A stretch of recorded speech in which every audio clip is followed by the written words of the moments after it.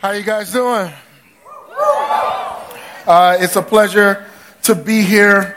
Let's pray, and then we're going to jump right in, okay? God, thank you so much for these students, for this place, for this moment. I thank you that they are here because you wanted them here. Even if they didn't want to come, you knew they needed to be here anyway. So let us get all that we are supposed to get out of tonight. God, for the person that is the closest to you, to the one that's so far away, they don't even know the truth of who you are, the beauty that you wrecked me with years ago, to the end that they might be who you've called them to be and do what you want them to do and walk in the way that you've called them to walk. I pray that these students wouldn't just attend reckless, but they begin to live reckless lives for the glory of God. It's in Jesus' name we pray. Amen. Now, let me tell you, I love high school students. I'll tell you why I love high school. I got 2 different camps I'm doing this summer, and I'm traveling all over the country talking to high school students because I dig you guys. You guys are awesome. You're mostly awesome because you're so dumb you don't even know. It's science. Your brains aren't done developing yet. It's okay. I know you get A's and your mommy says you're the smartest ever. But you're an idiot most of the time and you know it. Now here's the fun part. I became a Christian at 16 years old. I did not start out like a good kid. I was the bad kid in a really, really tough neighborhood. I was a legitimate thug. Not like a Paulding County thug, you know. Really? You got a cornfield across the street and you're a thug. Whatever. I was a real thug. I never forget, before I became a believer, somebody wrote in my yearbook, I became a believer in high school, and somebody wrote in my yearbook, yeah, I love how you're following Jesus now, but I remember when you put the guy through the window at McDonald's. No, it was Burger King. It was Burger King. I was that dude. I was robbing. I was stealing. I had a really rough upbringing. I had been homeless several times.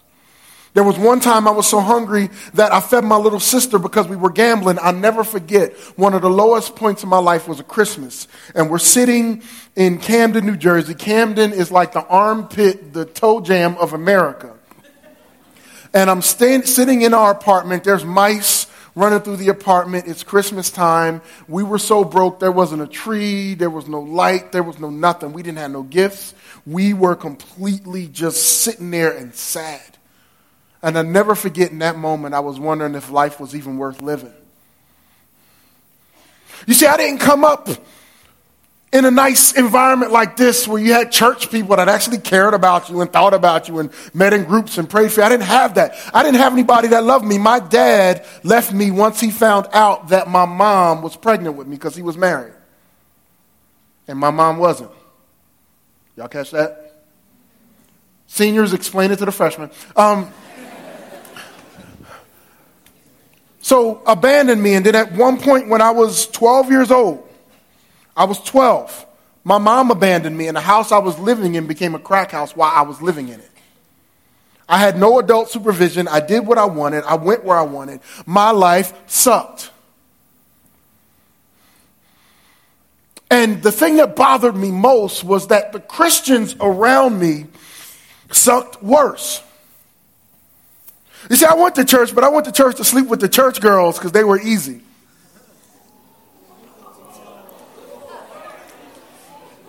How dare you say that? You say worse to your friends on Instagram. Shut up. I'm so serious, though. You see, the church girls didn't know that I didn't have any game. They were so naive that they thought I had game. The girls in the street knew I had no game, but the church girls didn't know any better, so they were prey. Oh, wait a minute. Y'all thought I was going to play. Y'all thought I wasn't going to be real? Can I be real with y'all? We're in the Storytellers series, so can I tell a real story? Oh, y'all want me to be nice and religious? Hallelujah, thank you, Jesus. No. I'm not playing around, because by the time I had become 12, I had done everything that anybody was big and bad enough to do except take drugs. And the only reason I didn't take drugs was because I was in a crack house, and I knew I didn't want to do that. But drinking, sex, everything else by 12. So I don't come playing with you guys because you're in a real world with real issues where real stuff goes down. So if I'm going to be a little real with you, you need to be okay with that.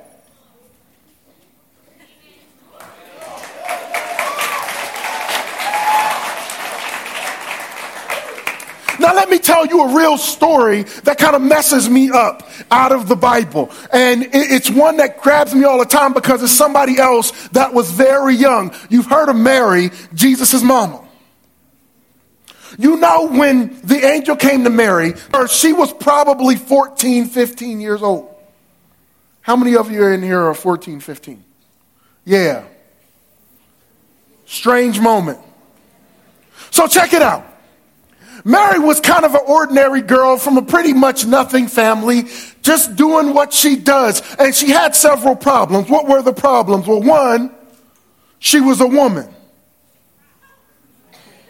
In this culture, women weren't worth very much. Like if property was passed down, it'd be passed down to the sons. Women weren't given authority. Women weren't even really taught how to read and write very often. She was a woman. Then you add to that, she was young. She didn't have the respect that you would give someone that's a woman and older. She didn't have that at all. So people would look right past us. Then third, she was a Jew. Jews during this time were second-class citizens. Rome had taken over. They were the bosses. They were the rulers. Even the little king that the Jews had really had no power if he didn't go to Rome. It was horrible for her. The best thing that could have happened to her is that somebody that had a good job would marry her. Only real opportunity she had. And comes along a dude named Joseph. He has a good job. I'm imagining he was kind of cute. And he said, yeah, I'll marry her. So her family's like, you made it. Yes. And she's all excited. Now, to be engaged to someone at this time was a little different. To be engaged isn't like engaged now. We just get the ring and everybody smiles and they, look at the baby. She's getting married. You know, it wasn't that. It was almost like you were married. But you couldn't like do everything. Sex, you couldn't have sex. During that time. And the reason why we think he was pretty young is because he was in this time where he wanted to marry her, but he wasn't fully ready. So he probably had to go like make a house and, you know, he had to like give payment to her dad to marry her. I told you women weren't very valuable at that time. So it's like, I'm going to go get some money and marry you. So the only time they really had was like flirting, like they go get something to drink. And he's like, hey, girl. Hey. How you doing? I'm good. No, I'm going to marry you, right? Yeah. You know, that's as close as they could get. Her life is about to be better than she ever could have imagined.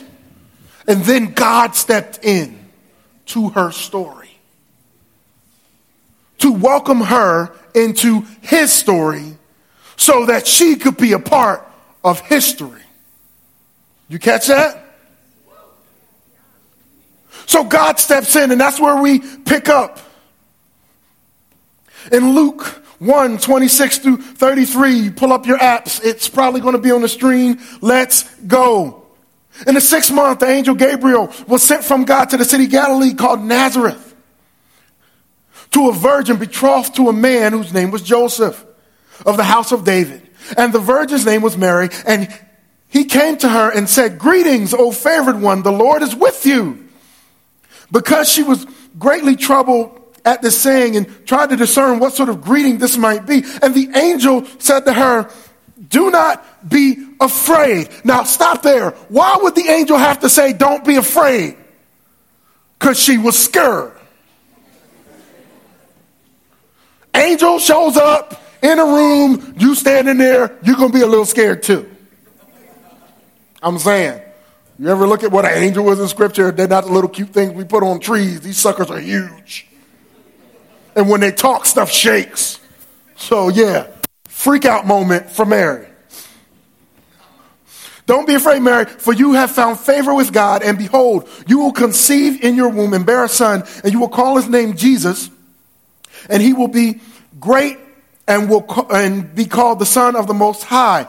And the Lord God will give to him the throne of his father David, and he will reign over the house of Jacob forever, and his kingdom there will be no end. And of his kingdom there will be no end. This is a cool thing. Girl about to get married, and she finds out she's about to get pregnant.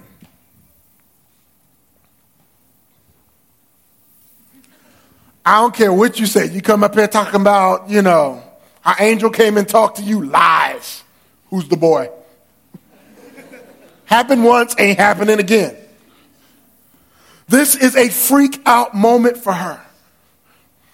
But God found this girl who was ordinary and was going to do something extraordinary with her. That's our first point, lesson 1. God uses ordinary people to do extraordinary things.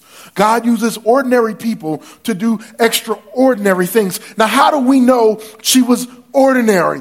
And she says it herself. She kind of lays it out. And we'll go for it. Luke, just a little further in that chapter, Luke 46 through 48. And it says, and Mary said, my soul magnifies the Lord, and my spirit rejoices in God my Savior, for he has looked on the humble estate of his servant, talking about herself. For behold, from now on, all generations will call me blessed. Basically, what she is saying is, he saw me when nobody else saw me. He cared about me when nobody was paying me attention. And now the rest of the world is going to know my name because God took somebody that was ordinary and did something extraordinary. Is that amazing to anybody else?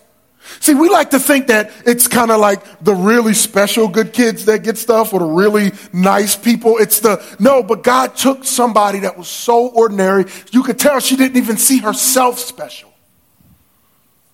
But I love how God goes, I know you don't think you're anything special, but I see something special in you. That's my story. I'm somebody that other people look past, and I'd be standing on a corner with my boys, and people would go drive by, and they'd lock their car doors. And then all of a sudden, I wanted to rob them. Before then, I didn't think about it, but now, since you're going to lock your doors, I just might. And with me, he took somebody whose dad never wanted him. My dad could walk into the room right now and I wouldn't know he was here. No, okay.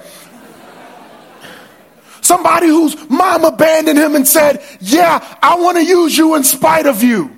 I'm not looking at what you think you are or who you think you're not, but I see you in spite of you because I created you and I made you for a purpose.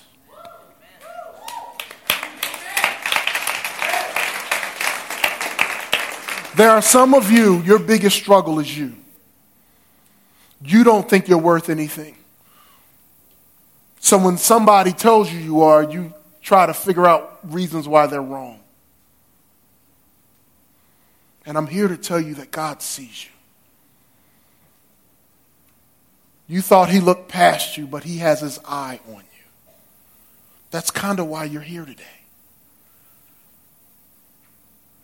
You're not neglected. You're not ignored. You're loved by a God who wants to bring you into his story.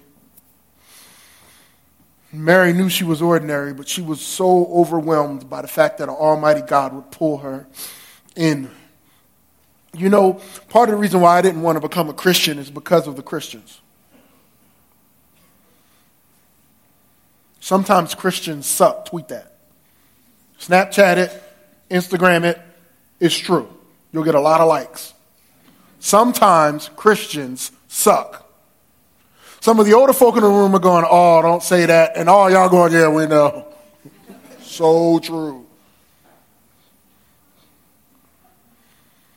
And I looked at all the Christians around me when I was in this place where I was deciding whether or not I'd follow Jesus. And all of them either wanted to be like me, the thug in the street, doing the stuff I was doing, but were ashamed to try to, but they really wanted to, or they lived such horrible lives, period. You didn't believe what you said you believed, so why would I believe what you believe? You know other people are looking at your life. They know you come to Reckless, and they're waiting to see if you are the real deal, and they'll decide whether or not they'll follow Jesus based on what they see in you.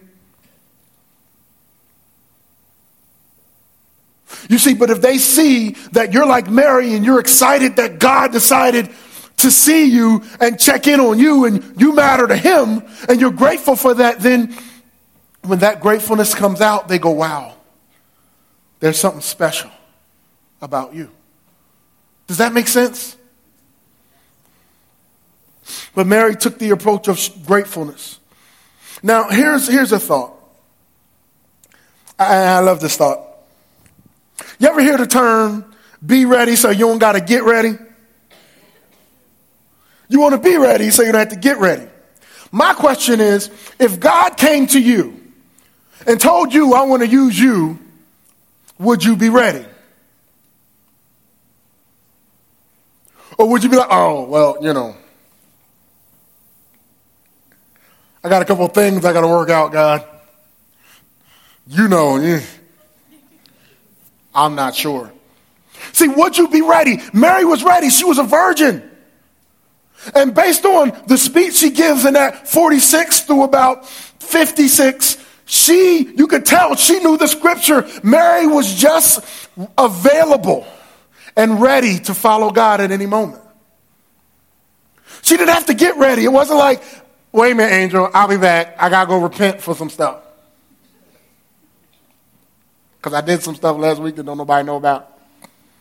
I'll be back. But she was ready. She was in a position where God could use her. I wonder if our desire to have God use us is being short-circuited by the things we're doing to keep ourselves away from him. And then when he steps in and goes, yeah, I want to use you, we can't believe that God wants to use us because we got so much guilt and shame and mess from the stuff yeah, it's quiet, I know. Look straight ahead, they won't know I'm talking about you. Yeah. You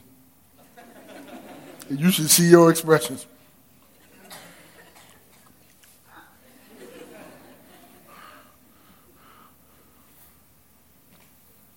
I pray that God would keep me in a place where God can use me because I'm always ready. You hear that? Do you hear that? Lesson number 2. God's calling on our lives is often tougher than we imagine. You see, the angel came and told her, hey, I want to do something great in and through you.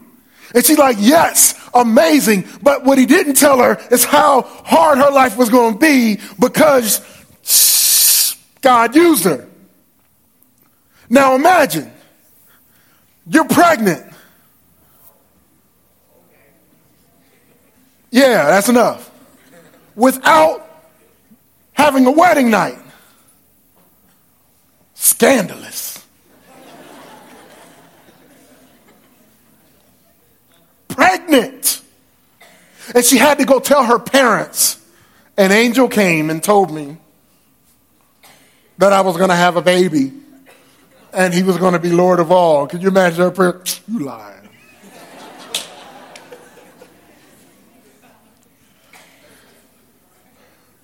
Everybody in the community would have shunned her. And a couple generations before this, she would have been killed.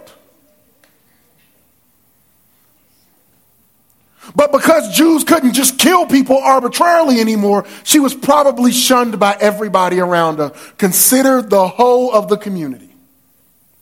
Yes, I said ho. I'm pretty sure Mary heard some worse things about herself.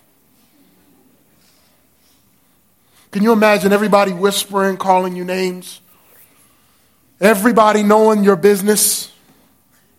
Even the guy that she wanted to be with that was kind of hollering her on the side and just like, girl, you don't even know. When time comes, I'm woo-hoo, you don't even know. That dude wanted to break it off.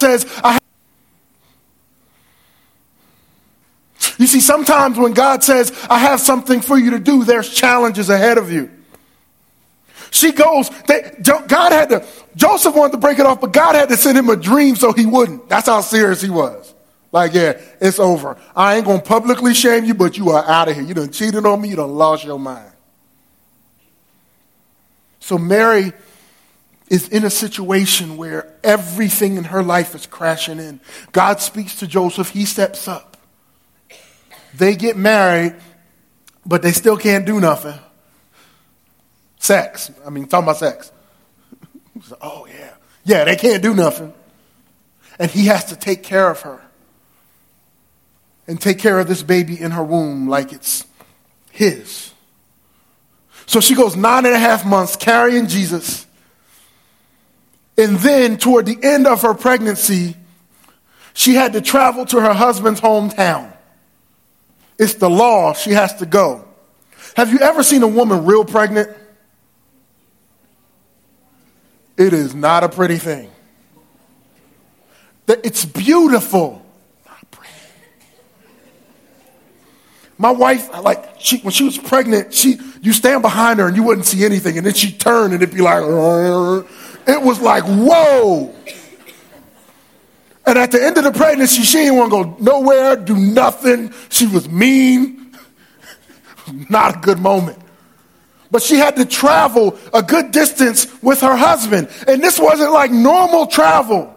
This is not like car, train, bus. This is travel by donkey. Pregnant.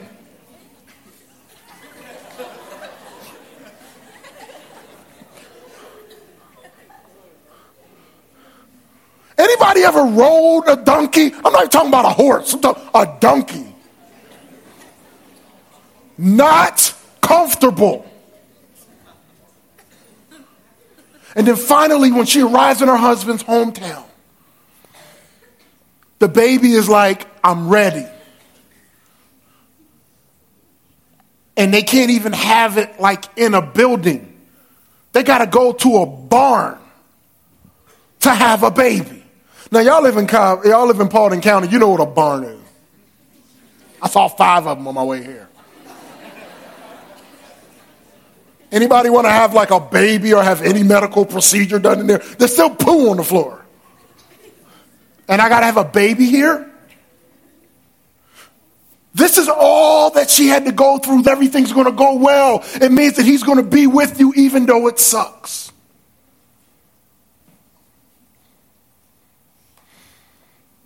I'll never forget. I'd come to Jesus and I'd fired up. I was loving God with everything in me. I went from being like that thug dude to being like the Jesus dude, and I don't mean like a little Jesus dude. I was like the way out there crazy Jesus dude. I got pictures of me praying with like teachers and other students in front of the school. I started a Bible club in my school, and that wasn't enough, so I went and started another one at like another school. And I was preaching everywhere. It was crazy. People were talking about me. The news people knew who I was. This crazy kid really loves Jesus, and he went from like there to all the way over there. I was that Jesus dude. People were talking about me. They called me Rev. And I'm a pastor now, but in high school, being called Rev is not a good thing. I went from being like a star football player. Well, I was still good, you know.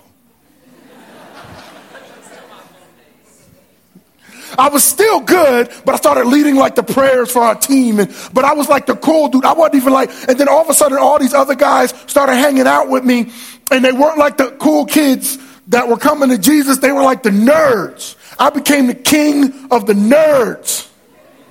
So I went from being a cool dude to king of the nerds. And all of the nerds were coming to Jesus, and it was an interesting moment for me. And at 17 years old, God came to me and woke me up out of a dream and told me I'd be doing this for people like you. I was still poor, and all I had was Jesus. I didn't know all the struggle I was going to have to go through in my life. But I was so overwhelmed that God wanted to use me that I said, yeah, whatever it takes. I didn't know that he would want me to start a church in the poorest community in the city of Atlanta. I didn't know that my wife and I would almost lose our house. I didn't know that we'd have a child with severe special needs. My son is 100% dependent on us for everything. He's in a wheelchair. He can't walk. He has trouble speaking. And we have to do all this. I didn't know that that was the journey ahead, but I decided, God, I'll follow you. And no matter what hardship comes, it's worth it because I know that you want to use ordinary old me to do something extraordinary.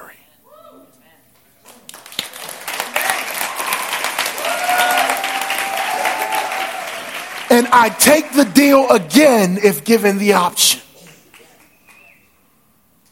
Because I knew I didn't deserve to be a part of a God story. Just like Mary. So whatever difficulty comes, it was worth it. Here's our last point. Things that we should want to do things that makes heaven proud. We should want to do things that makes heaven proud. Now, what do I mean by that? After that, she's in the manger. She has the baby. It's the Advent, the coming of the Savior. You ever heard that term Advent before? Ever wonder what it meant? Anybody ever wonder what it meant? Yes. All right, I'm going to tell you. An Advent is an arrival of a notable person, thing, or event. That's an Advent. The arrival of a notable person, thing, or event. And Mary finally has to birth a baby. She didn't even enjoy the fun making a baby. Sex. But she has to endure somebody coming out of her body. That ain't easy. I've seen it. It's scary. So more hardship, so she finally has Jesus. But this is what happened in chapter 2. Verse 8 through 14, and there were shepherds camping in the neighborhood, and they had set a night watch over the sheep. Suddenly, God's angel stood among them, and God's glory blazed around them. So it's like nighttime, and then all of a sudden it's so bright it's like day. And they were terrified, and the angel said, "Don't be afraid." Why? Because they were afraid. I'm here to announce a great and joyful event that is meant for everybody worldwide. A Savior has just been born in David's town. A Savior who is the Messiah and Master. This is what you're to look for. This is how crazy this situation is. A baby wrapped in a blanket lying in a manger. At once, the angel was joined by a huge angelic choir singing God's praises. Glory to God in the heavenly heights. Peace to all men and women on earth who please him. Now check this out. You want to talk about God using ordinary people? Shepherds weren't considered to be spiritual people. They were dirty. They were nasty. You couldn't go into the temple if you had poo on you. And they were always out in the field with the sheep with poo on them. So they couldn't really worship. They were not spiritual. But an angel went out and told them something just went down. You don't even know. The God that you all worship has a face for the first time. He's lying in a manger right now. Goes up, before that angel could finish talking, the rest of heaven showed up, oh yeah, you don't even know. They high-fiving one another. It's going down. It's about to happen. You ain't never seen nothing like this before.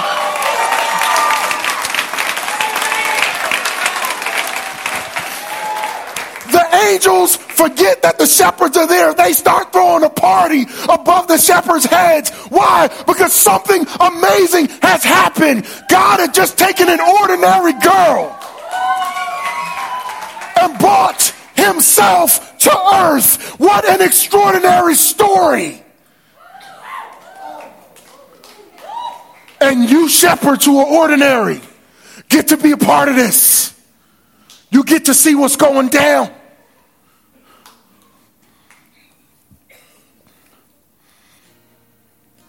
God took a girl who nobody else saw, and he changed history with her. She was literally the vessel God used to change the world. He took an ordinary high school freshman, as it were, and said, I want to use you to do something that's never been done before. I want to take your little life and perform a miracle. I know that you don't think that I can use you, but I'm going to show you how much a God I am, because I not only see you, I will do something great with you. I want to tell you that the same message comes to you today. In spite of what you've done, in spite of what you've experienced, in spite of how many people have ignored you, in spite of how dirty or ugly or stupid you feel, Almighty God is saying, I want to use you to do something great in this world.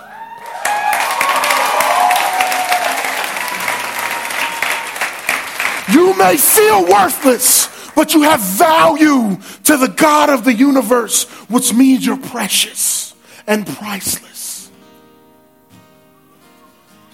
I love looking at Mary because her story reminds us that God can use anybody to do anything if we would dare trust him with our lives.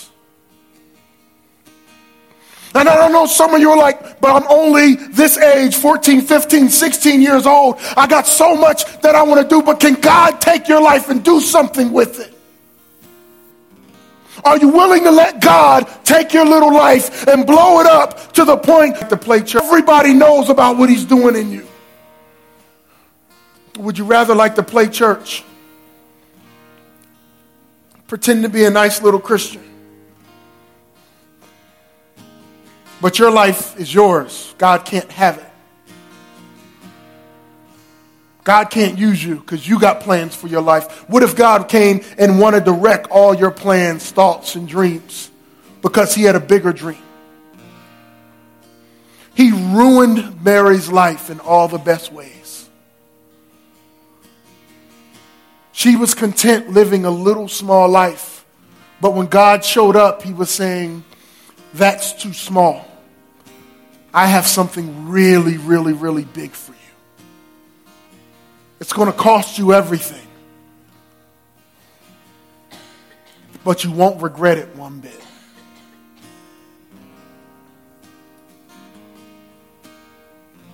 Can God use your life? Can he take you right now? Not you 20 years from now. Not when you get older and you've done everything you feel like you're big and bad enough to do. Can God take your life right now and do something with it to make a difference in this world?